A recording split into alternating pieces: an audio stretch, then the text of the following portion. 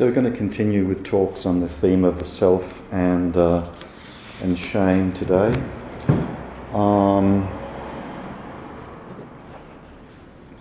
Today I'm going to talk about what's sometimes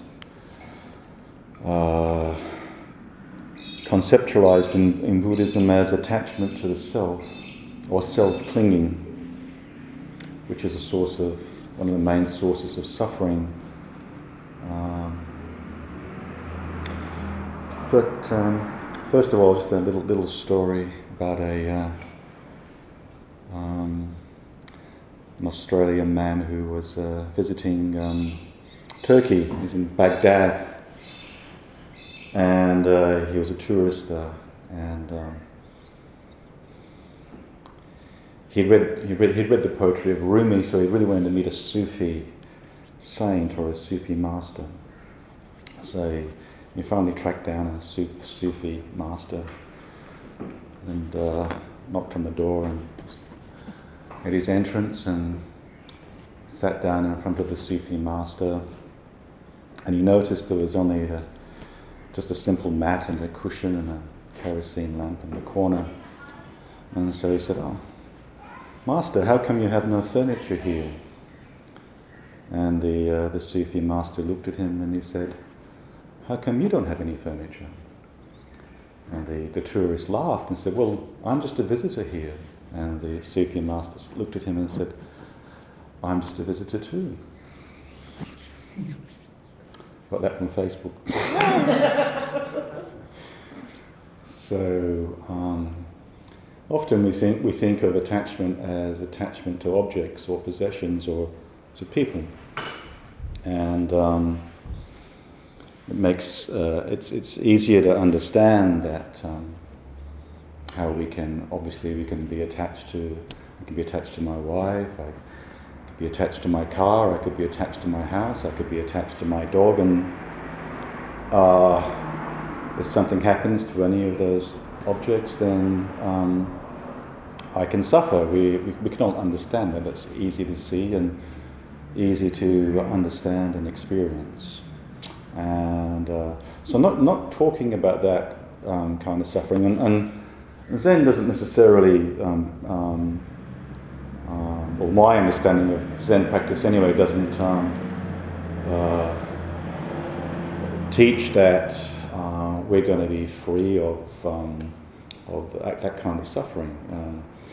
If we love each other and we lose someone, we're gonna suffer grief.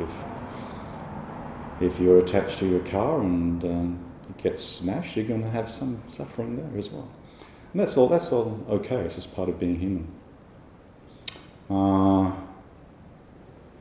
But it's a little bit more difficult to get our heads around what is meant by attachment to self. And I think one of the reasons why that is that there's a fundamental, I think, conceptual mistake around even the phrase attachment to self. It kind of like assumes the self is a kind of object that we can get attached to. And I don't think that fits with our experience. So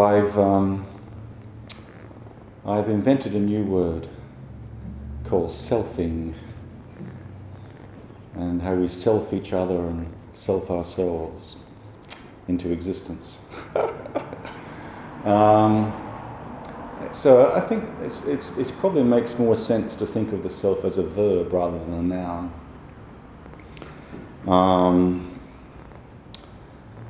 And there's this, rather than thinking of becoming attached to the self, that is probably more helpful to think of becoming attached is what selfing is, or what selves do. In fact, the process of becoming attached is what a self is.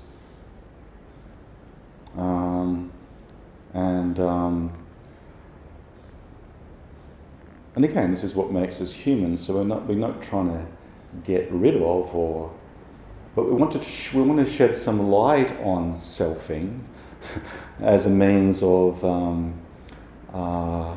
relieving any harm to ourselves or others that selfing might cause. And it's probably even reasonable to suggest there might be some ways of selfing that bring about balance and harmony and well-being, and there are some forms of selfing which bring about harm and toxicity and suffering. And so, I mean, just quickly revisiting, basic developmental theory. So we're all born, wired to attach. If we weren't born to be wired to attach, being mammals, we wouldn't survive. So our survival is dependent upon attaching. And if for some reason we don't attach to the caregiver, or the caregiver doesn't attach to us, then there's problems. And it's so anyway. So there's one could suggest there's a kind of bonding or attaching process even going on in the womb, but it's after the physical birth. There's more of a psychological birth that happens after that. There's a kind of the first 12 months is a crucial time of where the self is reciprocally brought into existence through the responses of the caregiver to the infant. And the infant is wired. The infant has vitality, aliveness, a wiring to attach, so it has the ability to respond to sounds, the mother's voice, and almost a wiring to attach through the facial gaze. And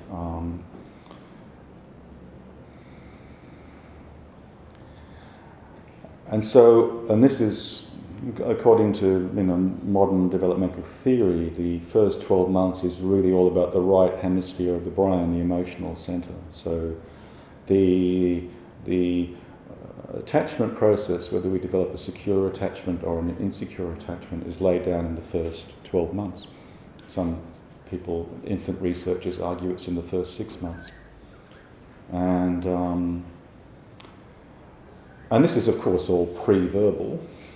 So the self is already forming pre-verbally, and the emotional core of the self, the sense of agency, is forming. And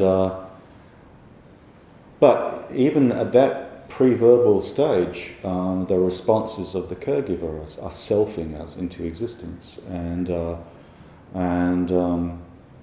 if the infant's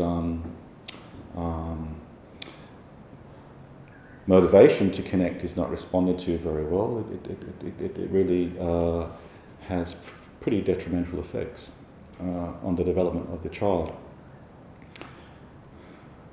So the self is always a system, a field. There's no infant without the caregiver or the mother. There's no and also the infant brings the mother into being as well, in a sense. There's this reciprocity that goes on.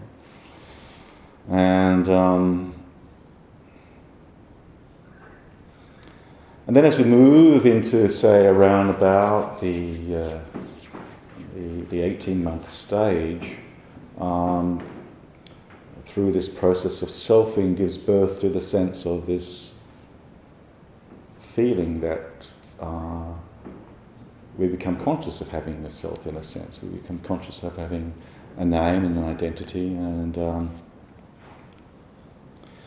this just continues through to the third year of when we become more able to engage in narrative as well. So you get the narrative self developing and the sense of history and so on.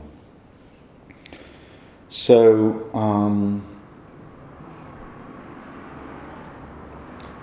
there's this ongoing process of if we're met with an attuned and empathic response, then we feel good, and it lays down this kind of selfing process. And if we're met with a kind of misattuned or even or an apathetic or a angry response, we also have to deal with that and accommodate with that, and that also affects how the self develops.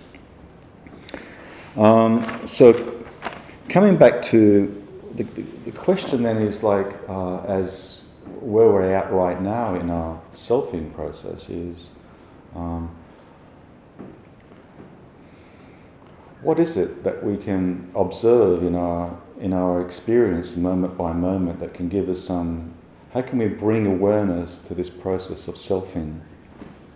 And how can we bring our awareness to what is a selfing which is appropriate and helpful and brings about a sense of well-being, and selfing that is harmful and causes us and others pain and suffering.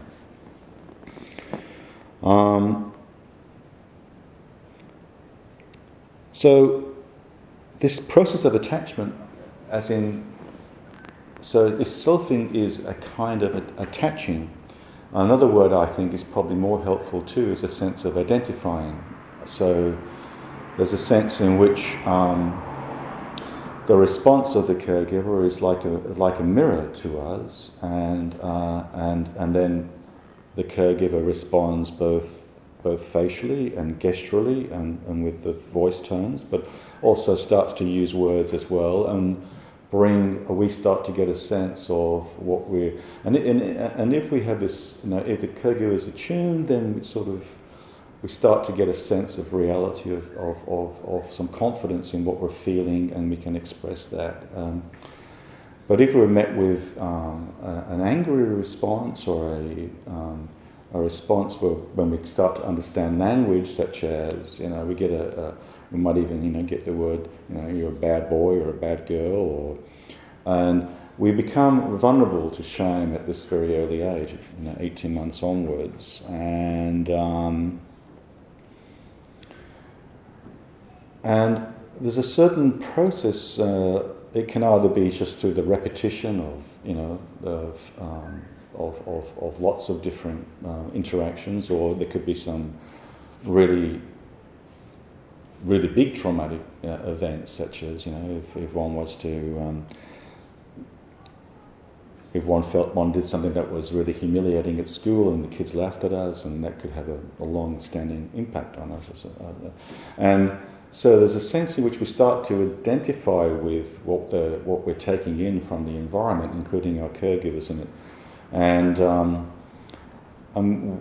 this develops into sort of judgments and beliefs, as well as the emotions that go with that. And so from a Zen point of view, is how do we practice bringing awareness to this process of selfing, and so this is where emotions like shame or anger or fear are excellent opportunities for inquiring into what's happening right now, what's the selfing that's going on right now. And if we can bring our awareness to that as best we can, especially with these social emotions like guilt and shame and humiliation, all the different forms it takes, and the anxiety around putting ourselves into situations which might generate the possibility of being shamed, we can notice the physical sensations or the behaviours, and we can also notice some maybe some judgments that come up. They're a little bit harder to get, but if we persevere, we can sometimes uncover some basic core beliefs, like I'm unlovable, or I always stuff things up, or I'll never get it right, and our sense of identification with those beliefs. So that's one way of understanding this attachment to self, is how we identify with these judgments and these thoughts. And so if you take something like anger, if we use the metaphor of anger being like a fire, then we're experiencing the redness or the heat of the fire or the shame, but then the feeling, the heat, the flames, they kept going by the logs we put on the fire, which are these kind of beliefs, judgments, etc., that we are identified with, and they become real and they keep the fire burning. If we can sort of step back a little bit and bring our awareness to what's going on, and Joke Beck, in her first book, talks about one particular practice which she calls, we would have come across the idea of labelling. When we catch ourselves judging, or when we catch ourselves worrying about other people judging us, we can just bring our awareness to that and also give it a little label, such as simply judging, or feeling I'm being judged, or having the thought that I'm being judged. So we kind of like stepping back and reminding ourselves this is just a thought or a judgment. It's not we don't necessarily have to buy into this. So or we can just sort of like become aware of these judgments and kind of let them go. And what Joko talks about is coming back to the direct experiencing of the moment. And the direct experiencing of the moment is to sit with that redness, the heat, the fire, in our body sensations. And if we can just experience and accept the sensations and the feelings that are arising, but kind of label the judgments or let the judgments go, so we kind of like, it's almost like using a sieve in a way. We're kind of like sieving out the selfing process where we're catching the judgments in the sieve and just kind of like letting them go. And so if we stop putting the logs on the fire, what's going to happen? Yeah, the fire's going to burn for a little while, but it'll eventually just burn itself out. And so it's that kind of it's kind of like you ought to use metaphors for these kind of subjective experiences, but it's that sense in which if we can bring our awareness in the moment to the situation, what are the judgments, what are the thoughts that we're having, labelling them or letting them go, or just coming right back to the actual physical feelings and sitting with that and directly experiencing that, and it will eventually die out and change into something else. So sit with the feeling, bring your sense of inquiry, and in a way, some of you here would be familiar with exposure therapy. I mean, we're all, in a way, exposure therapy is almost unavoidable. We're always getting exposed in situations that can trigger us in various ways. And of course, a lot of this is too, we need to remember that our past is kind of imprinted in our memories and in our procedural memories and in the whole trauma system,